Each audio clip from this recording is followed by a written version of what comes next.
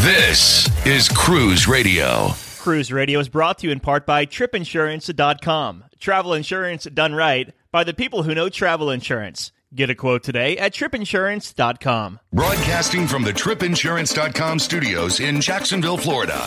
This is Cruise Radio. Hey, how's it going? My name is Doug Parker. Thank you so much for checking out this episode of Cruise Radio. On the road this week, doing it from, I'm in Green Valley, Utah, doing some of the national parks and Goblin Valley State Park over the next few days before I make my trek back home. Stuck in another snowstorm last night in just outside of Denver around Vail, so that was fun. Some white knuckle action there, but I think I'm getting used to it at this point. Stuart Chiron, the cruise guy, is on the show coming up later on. We're going to talk and kind of unpack all of the I even hate even talking about it because it seems like it's all we're talking about, but like the CDC, the lawsuits and all that stuff. He's going to break that down for us. But first, we're going to go in easily into the CDC talk with Richard Sims. He's going to answer some listener questions that we've been receiving over the past several months. Hey, Richard. Hey, Doug. So the first question here is, which line is the best for first-time cruisers?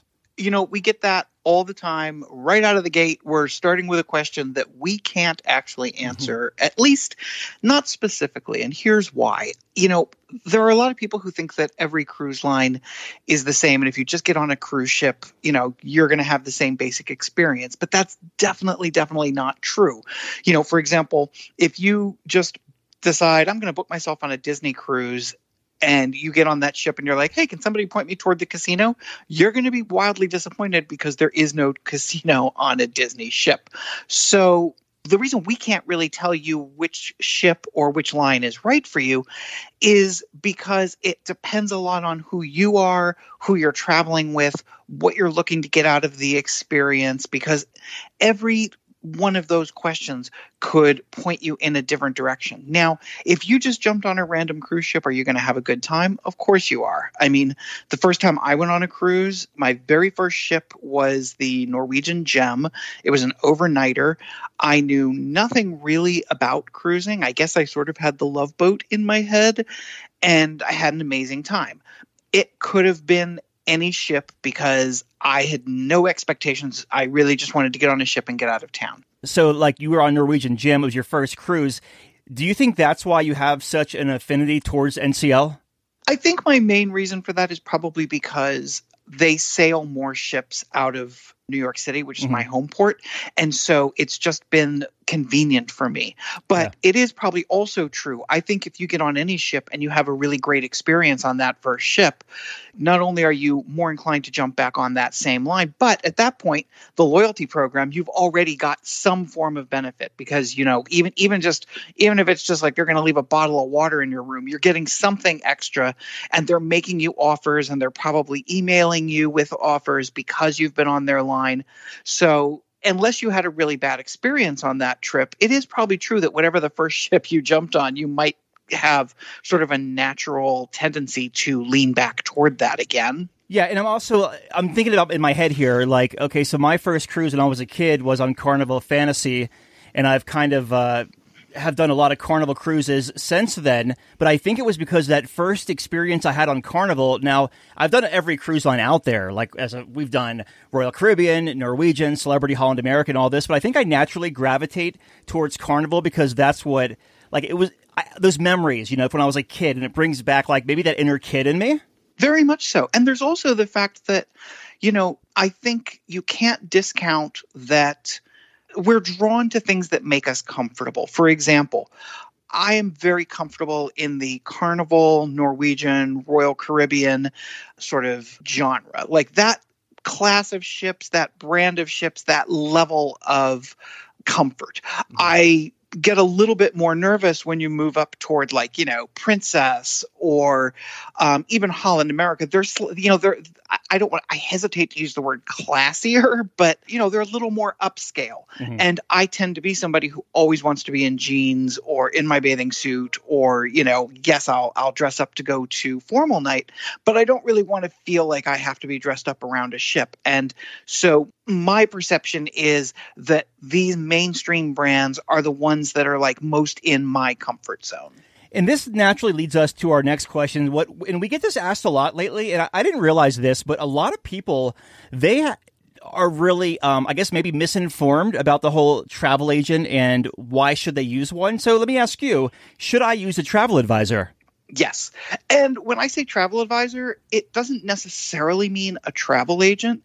If you kind of poke around in your extended group of, family and friends, you probably have someone who is a huge cruise fan, and they would love nothing more than to help you figure out, which ship is the best for you to get on and which line. And they'll look at you and they'll be like, well, you're a foodie and you really like different kinds of music, so maybe Holland America is a good ship for you to try. Or, you like really casual and you just want to hang by the pool and watch, fun contests and do trivia all day. So maybe Carnival is the right line for you. So a travel advisor can be someone in your family, but travel agents as well. I'm a big, big, big fan of travel agents. For one thing, it is in their best interest to make sure you get on the right ship for you. Because, if you have a bad experience, you're not going to come back to them and book another cruise. They also will very often be able to throw you a little something extra, like maybe they'll give you a little onboard credit, or maybe they'll give you, a meal in a specialty restaurant, something like that. But the biggest reason to use them is in order to help make sure, especially for a newbie, that you are getting exactly what you want. And they can also help you in other ways. Like, for example, the first time I went on a cruise, I had no idea what to book as far as a stateroom. Did I want an inside? Did I want a balcony? Did I want a suite? That kind of thing. And a travel advisor will really ask you all the right questions in order to make sure that you're not just on the right line, you're not just on the right ship. They're going to help you get every single thing right. Do you want late dining or early dining? They will walk you through. After a few cruises, you may very well be more like, me, and I know you, we're very comfortable with it. So we're like, oh no, I can take care of this. I know exactly what to look for. I know I want a stateroom that's between, that's sandwiched between staterooms above and staterooms below. So I'm not above a bowling alley or below a dance club or something. But that first time, you really want to make sure that someone is sort of guiding every step so that you have the best possible experience. And I will say, even multiple cruises, I've been on a lot of sailings, and I've been using Becky for almost a decade now. Not every single cruise, but it's weird because during this whole COVID thing and, as we start to get back up to sailing again, I've booked a couple of cruises. And again, I used Becky, my travel agent rather, for this because I'm not keeping up on every single cruise line policy, what we need to do, what we need to upload, all this stuff. So it's good to have someone in your corner that is kind of doing that research for you. Well, it's also great because it's someone who you can ask questions and they will tell you, okay, here's the cancellation policy. They will make sure that you don't miss your final payment deadline. And if for some reason you do have to cancel or, you have to make some kind of change, they will help you do that. And that is really kind of a relief. The one thing I would say is it's important to recognize there's a difference. You hear these terms used a lot. There's a difference between a travel agent or a travel advisor and a personal cruise consultant. Generally speaking, when we refer to personal cruise consultants, we're talking about people who work for the cruise line. So, like, for example, I have a personal cruise consultant at Carnival. Shanna, she's amazing. I love her. And I call her directly.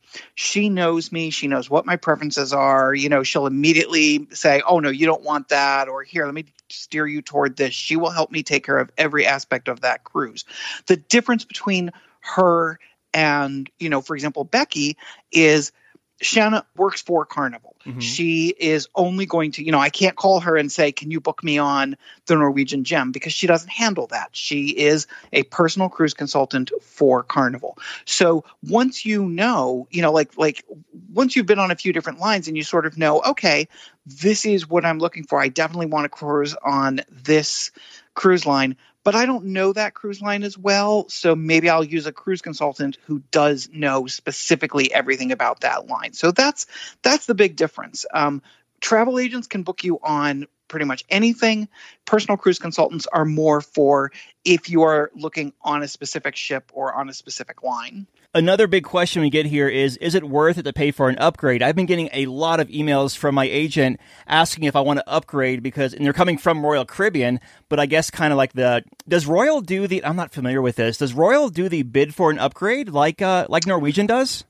I'm not 100% sure of that either. That is something that Norwegian does, that if they have rooms available on a sailing that you're doing, and let's say you're booked on an inside and you're thinking about maybe I want to move up to a balcony or an ocean view, if they have rooms available, they will send out invitations for you to bid on those rooms, and you're bidding against other people, and if you win it, then it's automatic and you get moved up and you have no control over where you're going to go. We've actually done stories on and whole shows on the bid to upgrade process. But as far as whether or not it's worth bidding on an upgrade, again, that comes down to personal preferences. A lot of people say, and I think you're kind of this mindset, for you, you're just going to shower, shave, and sleep in that room. Mm-hmm. You're not really going to spend a lot of time in it. So for you, like an inside room or an ocean view room, you're fine with that. Me, I want the balcony. I want the view. So the thing to keep in mind with upgrades is they don't always happen. In fact, they're rarer really than ever. And you should always get the room that you are going to be happy in. If you will not be happy in an inside room, do not book an inside room hoping that you will get an upgrade, whether it's by bidding or they call you or you get an email, because you might end up in the very room you booked. I would guess 75, 80% of people wind up in the room that they booked. It's not like everybody is getting upgrades. If that were the case, then everybody would book an inside and hope for the best.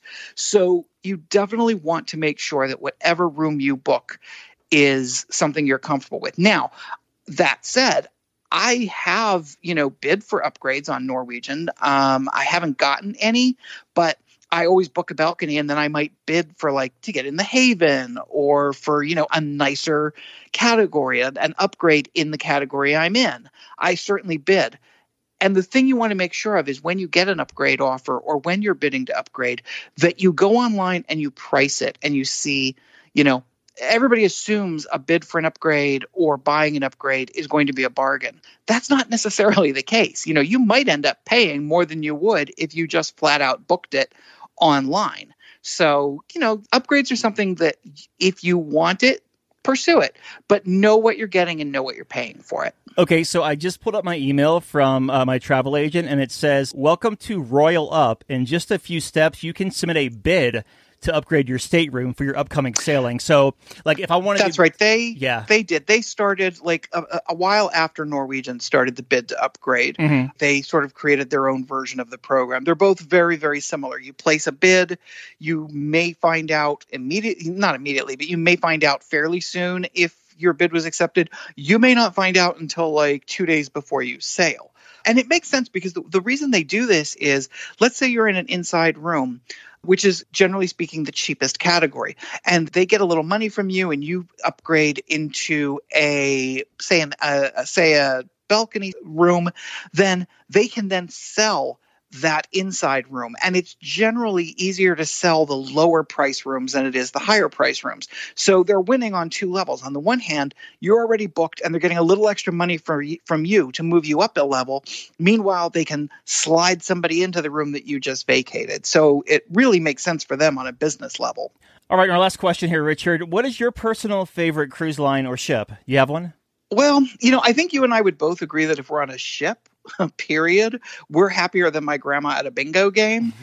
But that said, I struggle with this question because my first instinct is to say, Norwegian, because I've done the most of Norwegian. I have good loyalty points with Norwegian. They sail out of my home port. But then I think about Carnival and, my cruises on Carnival. I have had such a good experience and so much fun. And then I remember Royal Caribbean and the Anthem of the Seas and what an amazing time I had on there. And I can probably pick out individual experiences of each that are better. For example, Carnival has my all-time favorite bar, the Alchemy Bar. I love, love, love, love the Alchemy Bar. So if I'm picking a cruise based solely on where I'm going to do all my drinking, I might go with that. Mm-hmm. But Norwegian, I love sort of the feel of their ships, and I love the waterfront because I usually do the breakaway class. And even that, sometimes I like the big ships like a Breakaway. Sometimes I like the small ships like Sunrise or Gem. And I feel like you're kind of the same probably. If you had to pick your favorite ship, what would it be? Gosh, these days, I don't know. Like probably 10 years ago, I would have told you like Carnival Breeze because it had like the multiplex, theater in there and it had the massive water park and all that stuff. But I can't even tell you that now, man. I think right now it's more towards like who I'm traveling with. If I'm traveling with my girlfriend, if I'm traveling with just friends, if I'm traveling with family, like I think my favorite would depend on each one of those sectors, those categories.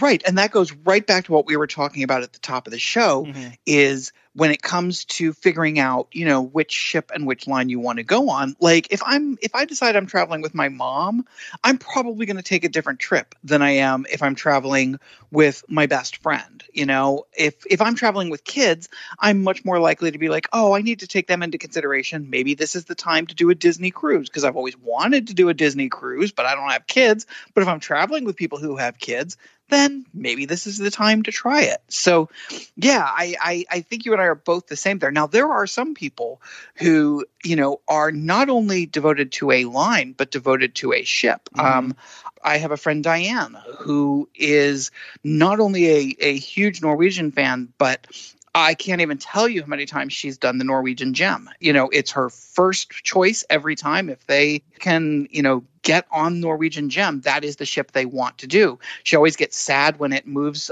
New York City is her home port, and she hates when it moves to Puerto Rico. Sometimes it does part of the year in Puerto Rico because she knows she can't get on it. So, for me, like Carnival, I loved Carnival Sunshine. It's the only Carnival ship that has that amazing pool with the big waterfall. I could sit there all day long, and I like that size of ship. But I can't wait to do Carnival Mardi Gras, which is going to be completely the opposite, much bigger and much more bells and whistles.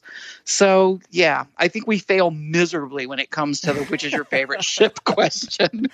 If you have any listener questions, drop us an email, Doug@cruiseradio.net. That's DOUG at cruiseradio.net. Always enjoy getting your listener emails and always enjoy talking about them on the show. We've been talking with staff writer Richard Sims. Richard, as always, my friend, thank you so much. Glad to be here. Thanks for having me. The world is constantly changing. Your place for news is still the same. Online and on demand at cruiseradio.net. A big question we get at Cruise Radio is, how do I know if I need trip insurance? Simple answer. If you're getting on a plane, taking a road trip, or getting on a cruise ship, you need to have travel insurance. Hey, it's Doug Parker from my friends at tripinsurance.com. Not only does tripinsurance.com protect your vacation investment, but it also gives you peace of mind in case anything were to go wrong on your trip. How do they do it? They offer 3 different types of trip insurance policies. Good, better, and best. One policy for every vacation budget. But it doesn't just stop there. They're up to 40% lower when you shop around on other comparison sites. Plus, tripinsurance.com offers 24-hour customer support before, during, and after your trip, online claims assistance, and travel alerts to let you know what's going on at your destination. But find out for yourself. Check out tripinsurance.com. Top industry stories from around the world and how they'll impact your next vacation every weekday morning on Cruise Radio News. There's a lot going on out there right now. It's kind of a hot mess, actually, between the bickering in D.C., and then you have the CDC, and of course, the cruise lines wanting to get back into service, but can't in the U.S., not quite yet. So they're going offshore to restart operations like Royal Caribbean, Seabourn, Celebrity. Countless companies are going offshore right now. Here to unpack this all is Stuart Chiron, the cruise guy from cruiseguy.com. Hey, Stuart. Good, bud. Now, do the various lawsuits being filed against the CDC actually have merit, or are they more about just applying pressure in this public arena? Oh, I think a lot of it is a lot of pressure, Doug. There's a lot mounting for the past month, which is great. The industry has been mostly silent. But the industry is not getting any attention from the CDC, and the states are essentially losing a tremendous amount of money, and there are a lot of people that have been unemployed as a result of this. So, the science just isn't really supporting the current positions, and so people are desperate. So these are desperate pleas for attention to get the CDC to actually engage with the industry, so that a sound, safe platform can be agreed upon by both groups, and so we can, get the industry moving forward. Yeah, because the court systems aren't particularly known for moving at lightning speed here. So is there a danger that by dragging the CDC to court, it could actually slow things down? No, it actually could speed it up because it's just creating a lot of attention and lots of states are looking at it. Florida started it. You saw Alaska join it. Others are in in various stages of consideration. And on Thursday, April 22nd, Florida's attorneys general filed a 27-page motion seeking injunctive relief at the federal level to immediately rescind the CDC's conditional sale order so that the cruise lines can actually begin to prepare to sail, which their target right now would be July. But a lot of this, what they're doing is they're just creating attention. There's actually bills by the House and the Senate in Washington, D.C. right now, and on top of the lawsuits. So it's all a combination of a lot of efforts to get the CDC to get with the cruise industry to get them to work together. Okay, so let's go a step further. Lawsuits have been filed. Legislation has been introduced in D.C., but has there been any signs that these actions are actually having an impact? I mean, has the CDC responded to any of this? Well, I mean, they came out with, if you recall, they came out with something a couple weeks ago, which looked like they probably had it sitting in a drawer since November because it was largely outdated. You may recall a couple of the provisions, one of which was that they didn't want the jetways of the ships being used without a 12-hour break. And the second thing was that they wanted to quarantine passengers and ships for up to 2 weeks, which completely contradicts what's currently going on. I mean, you see the airlines using their jetways daily with multiple airplanes and thousands of people. So are jetways any different? And then they got slapped with that objection, and that essentially was quietly removed the very next day, which was a Saturday. And then the thing with the quarantining. I mean, they just said that that if people are fully vaccinated, that there was no reason to quarantine. So that would contradict their requirement or demand for the ships to have be quarantined and or passengers for up to 2 weeks. Mm-hmm. So, there's just a lot of that going on, and that's why I said that it appeared that they pulled this out of a drawer, from November just to have something to say, and it was largely nonsensical.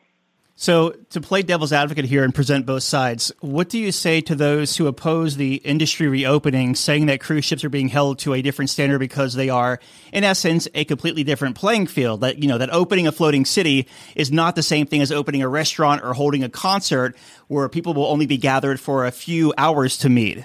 Okay, but what about hotels?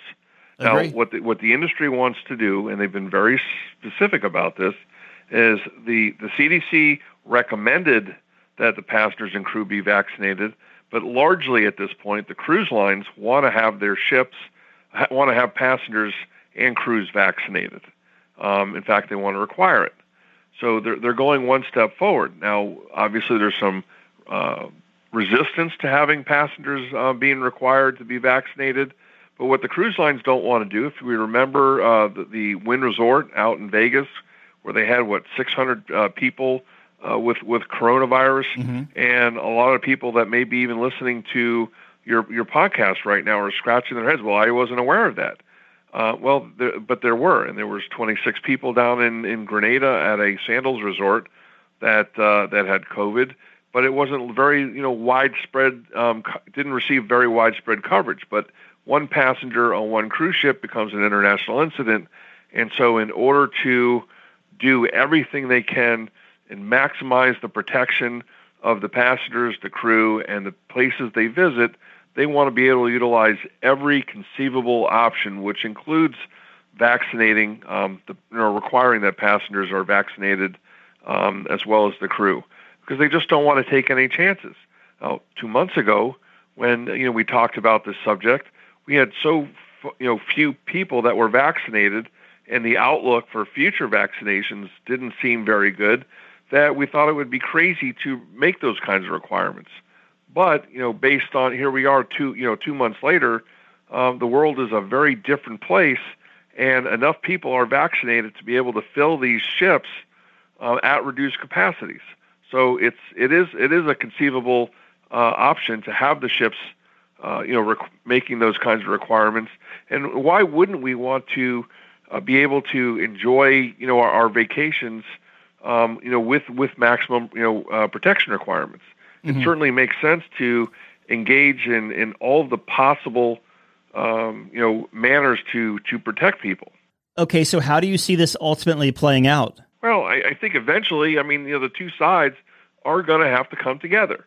You have to think that the Biden administration would be saying, guys, there are two sides. There's really not a whole lot of, reason to be holding the cruise industry out, considering the science does support, a lot of what they're saying.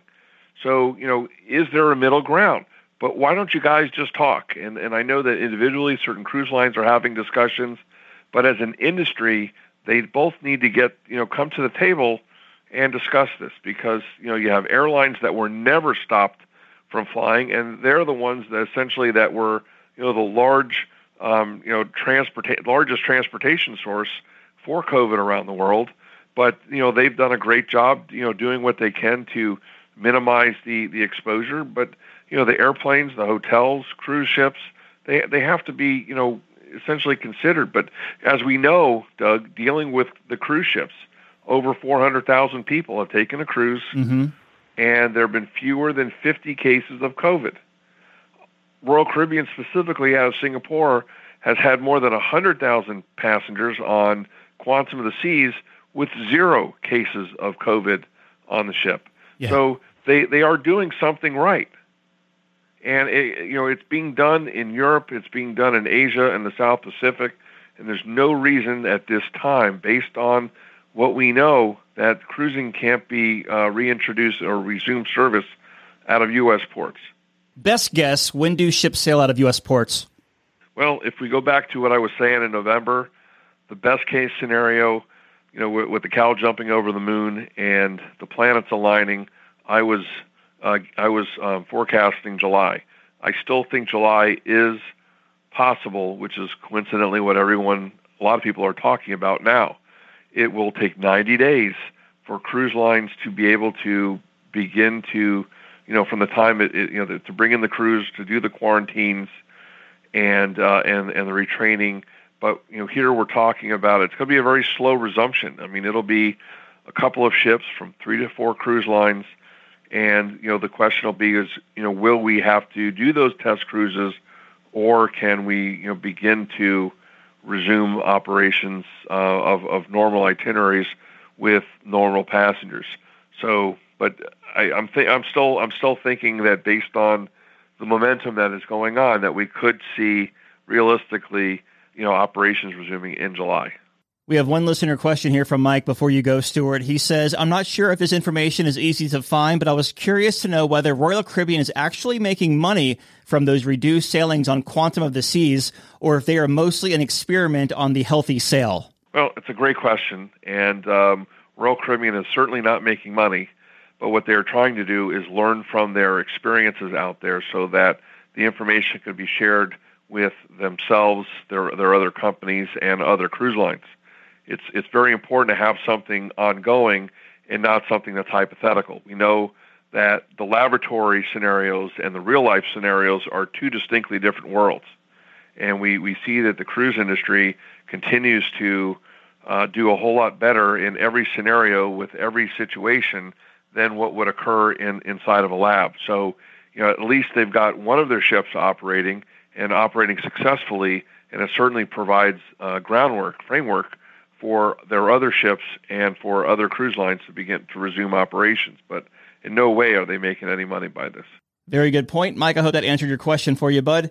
We've been talking with Stuart Chiron from CruiseGuy.com. Follow him on Twitter at CruiseGuy. Stuart, thanks for stopping by and unpacking this information for us tonight. I appreciate it. My pleasure. All right, Dougie, let's see what we got for you, buddy. Cruise Radio is produced at the TripInsurance.com studios in Jacksonville, Florida. Get cruise news, ship reviews, and money-saving tips every Thursday on Cruise Radio. If you've enjoyed this episode, please subscribe to the show. If you want to help spread the word, give Cruise Radio a 5-star review. Find Cruise Radio where you listen to your favorite podcast or online at cruiseradio.net. I'm your announcer. For the ones who get it done, the most important part is the one you need now. And the best partner is the one who can deliver. That's why millions of maintenance and repair pros trust Grainger, because we have professional-grade supplies for every industry, even hard-to-find products. And we have same-day pickup and next-day delivery on most orders. But most importantly, we have an unwavering commitment to help keep you up and running. Call, click Grainger.com, or just stop by. Grainger, for the ones who get it done.